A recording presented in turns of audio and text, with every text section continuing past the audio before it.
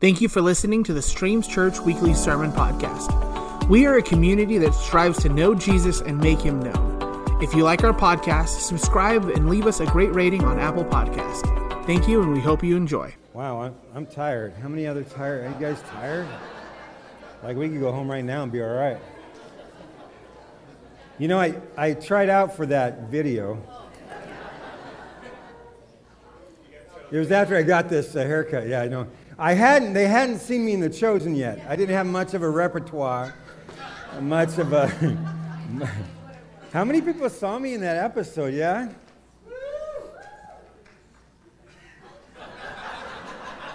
Did you notice like everybody just sat?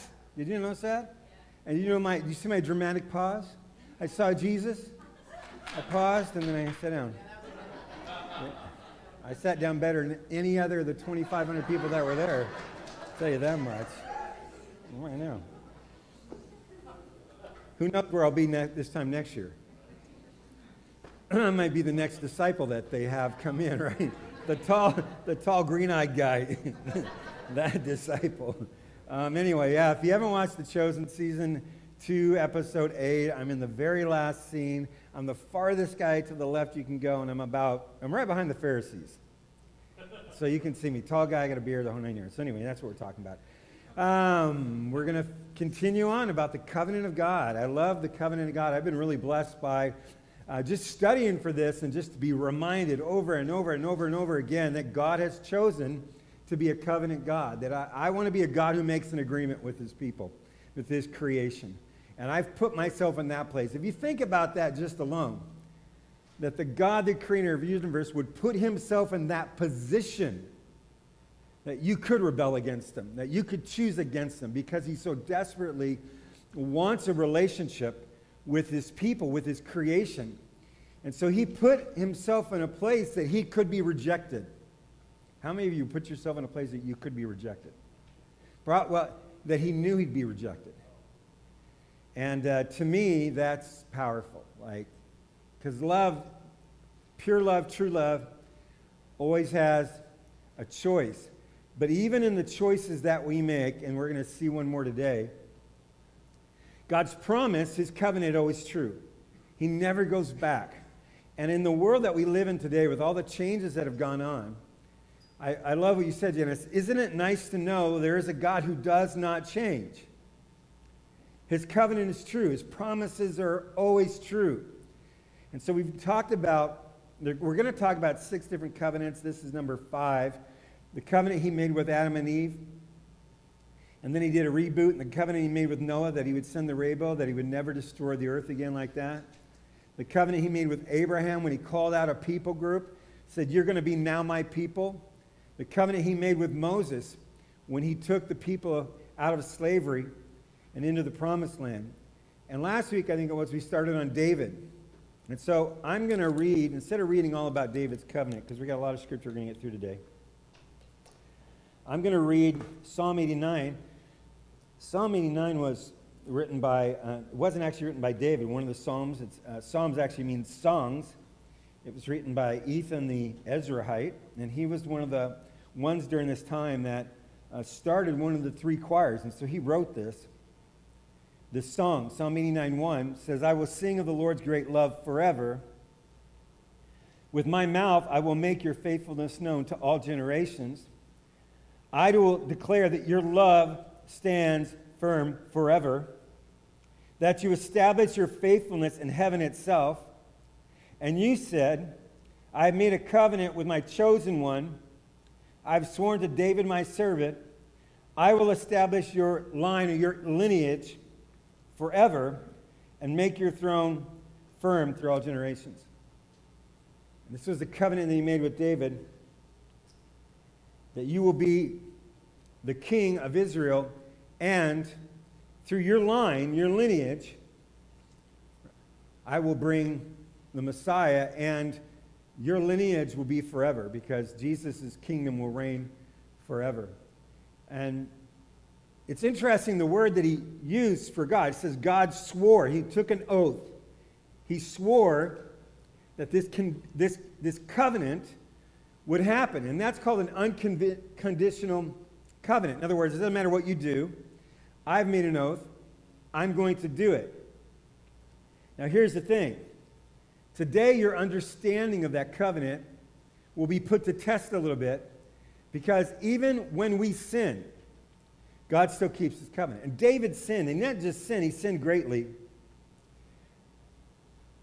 I'm just going to read this from the screen. 2 Samuel 11, 1 through 5 says, in the spring, at the time when kings go off to war,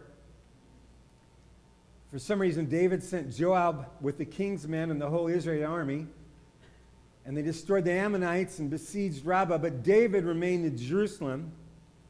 One evening, David got up from his bed and walked around on the roof of the palace. From the roof, he saw a woman bathing. The woman was very beautiful, and so David sent someone to find out about her. The man said, she is Bathsheba, the daughter of Eliam, and the wife of Uriah the Hittite. Then David sent messengers to get her. She came to him, and she slept, and he slept with her.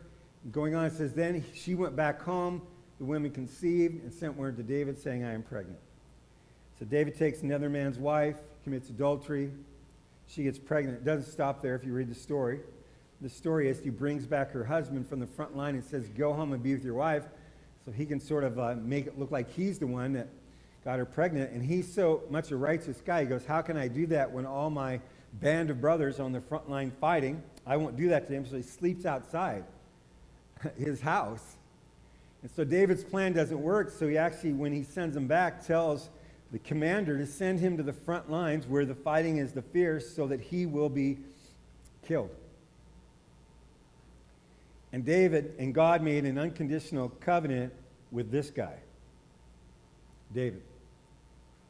As far as a sort of a one-off sin, I mean, you can't get any worse than that, right? Sin always has repercussions. Romans 6:23 says the wages of sin is death. Every time, all the time. In fact, I was looking at the other versions of the Bible, King James Version and the American Standard Version, just to see what they said, the NIV, the NLT. You know what they all say? The wages of sin is death. All of them. Like if you want to get paid by sin, sin pays. Unfortunately, it pays very well. And it's all about death and destruction. What the sad thing is, one night of sin still pays. And you can have years of a great marriage derailed because of one night of sin. And Paul preached this in Galatians. You hear me say it often. Do not be deceived. You will reap what you sow. If you sow to your flesh, you'll reap destruction. And there's a reason why Paul preached that so strong. And it's important to our understanding today of this discussion. Because God's promise of salvation, his covenant of salvation, is never affected by your sin. It cannot be reduced. It cannot be increased by what you have done. Now, there's still repercussions for sin, but it's not salvation and grace. Now, hang out with me just a second. I'll get there, all right? Paul preaches this so adamantly, and one of the scriptures that we see that in is Galatians chapter 5:1. It says, it is for freedom that Christ has set us free. Stand firm then, and do not let yourselves be burdened again with the yoke of slavery. One of the mistakes that people use when this scripture is this: they think the bondage, the slavery, is sin, and that God has set us free from the sin. Do you know what the bondage about this is? It's really interesting. If you read before the scripture, you read after the scripture. The bondage is this concept, this thinking, that if I fulfill the law, if I do everything that God said in his word, that somehow I'll be made righteous in his sight. Or if I don't do it, like if I abstain or if I do something, that thinking, that it's in my hands, by my actions, good or bad, that thinking is slavery. It's a bondage. You'll never get it right. You will mess up.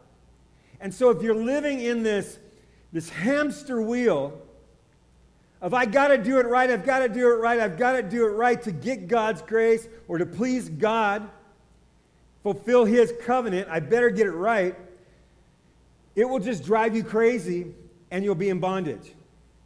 And so Paul says, I understand that life. Like, I've been there, I've done this. And so in Philippians 3, you can find this preaching almost in every book that he writes. Because it's so, I want you to get this because it's so crucial to our understanding of grace and faith. I mean, this is the bedrock by which we stand. Paul says in Philippians 3, he goes on sort of this rant because these people are coming in, I'm like a super apostle, and look at me how great I am as I preach. And so they sort of diminish Paul. And Paul says, if someone else thinks they have reasons to put confidence in their own flesh, I have more. And he goes through his list. Here's my list. I was circumcised on the 8th day. I'm of the people of Israel, of the tribe of Benjamin, a Hebrew of Hebrews. In regard to the law, a Pharisee. As for zeal, persecuting the church. As for righteousness based on the law, I was faultless. And Paul says, if you want a list, I've got a list. If you think that you can do this, listen to my life. But then he has a conclusion about his list. He says, but whatever were gains to me, I now consider loss for the sake of Christ. What is more, I consider everything a loss because of the surpassing worth of knowing Christ Jesus my Lord, for whose sake I have lost all things, and I consider them garbage, that I might gain Christ. All these things I did, all these things I didn't do, they're garbage. Because salvation and covenant of God does not depend upon for me doing the right thing. But here's the thing it isn't stopped by me doing the wrong thing either. That's a bondage as well. That's called condemnation and shame and guilt. The promise to David was unconditional. Your lineage will reign forever. You can't change that. David and Bathsheba. But here's the thing. The son that she gave birth to died because sin has wages, right?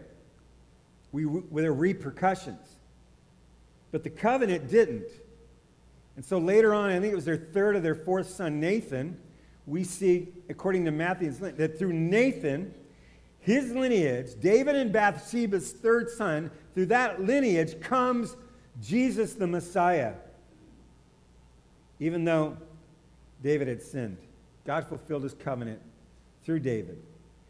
And the reason is, and we read this in two places in Scriptures, is because David had a heart after God. He was a man with a heart after God. It was a matter of the heart. So you can't work your way into grace, and you can't sin your way out of grace.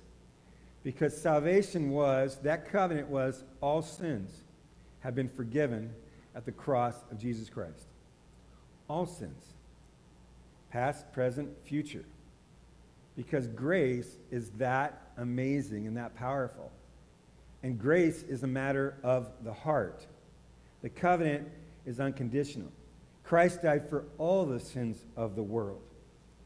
The ones you committed before you believed and the ones you committed after you believed. In the same way that you cannot earn grace by your action, you cannot sin your way out of his grace. Why then do we even try not to sin? That's the question, right? That's the question Paul had to answer all the time. Like, if that's true, right, then why in the world will we not sin? Like, why do we fight that fight? And I'm going to give you two reasons. Because what? Sin always brings destruction. In relationships, in families, right? It brings destruction. That's the wages of sin. The other thing is this. A tree is known by its fruit. I don't know if you knew that.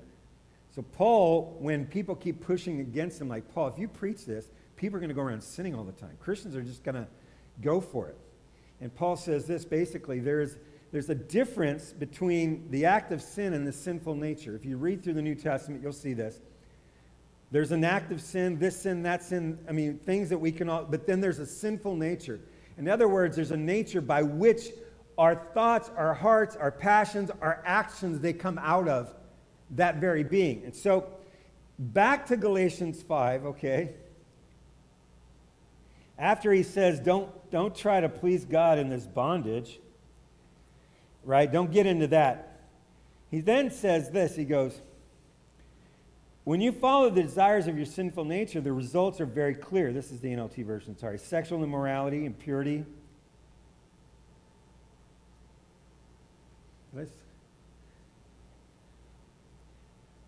Lustful pleasures, idolatry, sorcery, hostility, quarreling, jealousy, outbursts of anger, selfish ambition, dissension, division, envy. Well, it's a long list, isn't it? Drunkenness, wild parties, and other sins like these. Let me tell you again, as I've said that before, anyone living this sort of life, a life that's driven by the desires of the flesh, will not inherit the kingdom of God. Why? Because a tree is known by its fruit. But the Holy Spirit produces this kind of fruit in our lives: love, joy, peace, patience, kindness, goodness, faithfulness, gentleness, and self-control. There is no law against these things. Those who belong to Christ Jesus have nailed the passions and desires of their sinful nature to his cross, and they crucified them there. Since we are living by the Spirit, let us follow the Spirit's leading in every part of our lives. Let us not become conceited or provoke one another. Paul says it's easy to really know where a person stands, where they're at in their heart, because out of this living, you're either living by the nature of the flesh or you're living by the leading of the Spirit. That doesn't mean you mess up, but there's something in you. When David was confronted with his sin, what he did wrong, because he had a heart after God, it humbled him. He immediately repented. There was something in him that switched and said, I get it. What I've done is wrong. And there's something in him that switched, right? His heart was right. And that doesn't mean that we don't go along in life and do something wrong, but there's something in our heart because we're being led by the Holy Spirit. Something switches in our heart immediately and says, you know what, that action was wrong. I'm going to nail those desires. Those things that sort of try to war with me, they died on the cross with Jesus, and he forgave them all. Remember the story when Jesus was going into the temple with his disciples, and he passed by a fig tree, and he was hungry. Scripture says he was hungry. So he went over to the fig tree to grab a fig, and what happened? There was no figs on the tree. So he cursed the fig tree, and I think it was the next day they're walking by, and the disciples were, oh my gosh, they saw the tree, and it was withered up and not there. And Christ just says every tree brings forth fruit of its kind. And so when you go to a fig tree, right, you know it's a fig tree because there's figs on the tree. I see some of you nodding. Very good. You're with me. You're tracking. Right. If you go to a Palo Verde tree, guess what? There are no figs on a Palo Verde tree. There are thorns. I have a couple in my house, right? There are thorns on a fig tree. He goes through the same thing, and this is a lot of scripture, but I think it's so important. Romans chapter 8, which is such a powerful portion of scripture. There was a time when I was young, I had the whole chapter memorized. This is the New Living Translation. So now there is no condemnation for those who belong to Christ Jesus. No condemnation. And because you belong to him, the power of the life-giving Spirit has freed you from the power of sin that leads to death. The law of Moses was unable to save us because of the weakness of our sinful nature. So God did what the law could not do. He sent his own Son in a body like the bodies we sinners have, and in that body, God declared an end to sin's control over us by giving his Son as a sacrifice for our sins. He did that so that the just requirement of the law would be fully satisfied for us who no longer follow our sinful nature, but instead we follow the Spirit. Those who are dominated by the sinful nature think about sinful things, but those who are controlled by the Holy Spirit think about things that please the Spirit. So letting your sinful nature control your mind leads only to death. But letting the Spirit control your mind leads to life and peace.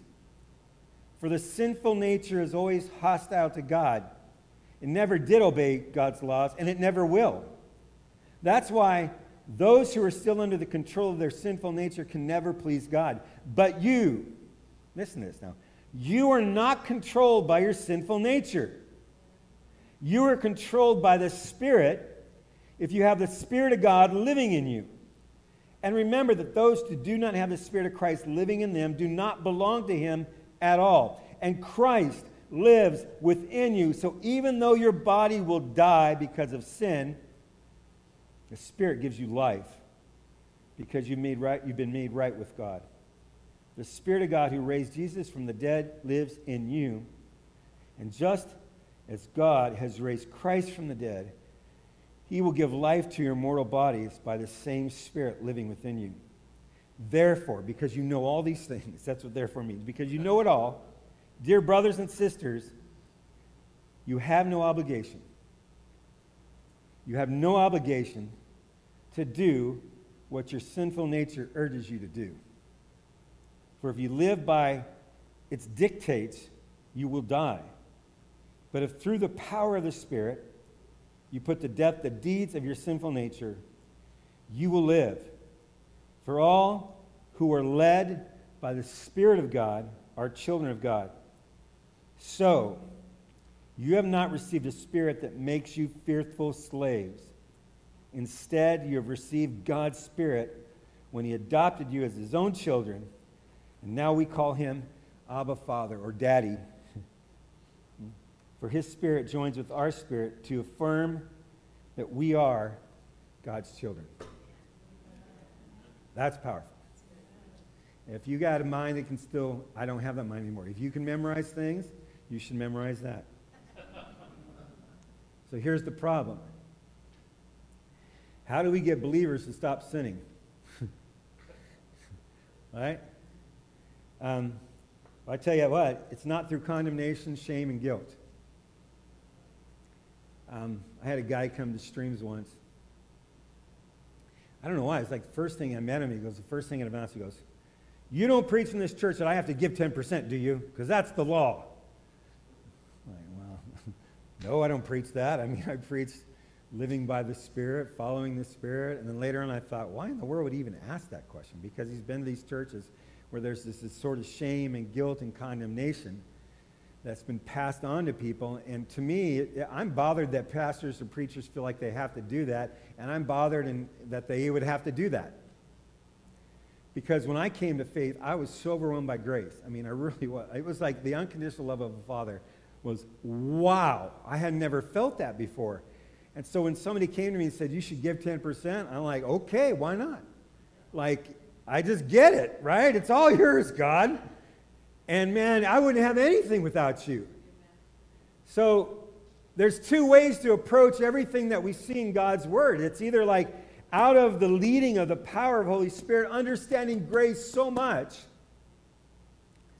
my heart responds, or judgment and condemnation and shame. And the person who lives by judgment and condemnation and shame, that's their motivation. Guess what? Right? That's a bondage. That's what Paul says. You want to live like that? That's a slavery. That's a bondage. When somebody has to guilt you or condemn you or shame you into action. So I told him I wouldn't preach that way. Because here's the thing is, when you start using that tactic, right, where guilt and shame, people become calloused, and you have to escalate that. Like the next time, it's got to be more. So instead of the 5-minute offering call, now it becomes a 10-minute offering call. You've been in those churches, right? I've been in like 20 to 30-minute offering calls. I mean, I've been in them where it's like, they were really going in. You have to keep escalating, and it's a vicious cycle no matter who you're dealing with. So parents, right, don't try to shame or condemn your kids into obedience, right? Like, eat your Brussels sprouts. Or peas or broccoli or any other weird green vegetable. Like, eat those. Think about, you're talking to your 6-year-old. Think about the starving orphan kids in the streets of some big city in India. Think about those kids, right? I know you're 6. Then you get out your phone, right, and go, Siri, show me poor kids in India, right? Like, look at those kids right there. They would love to have your Brussels sprouts. Like, those kids would love to have that. Eat your Brussels sprouts, right? The problem is next week you're gonna have to do something bigger. You're gonna have to show a slideshow of neglected puppies with Sarah McLachlan, singing "On the Wings of an Angel," something like that, where these kids are like, "My heart is broken." Those dogs would eat your peas in a second, right? You have to keep escalating.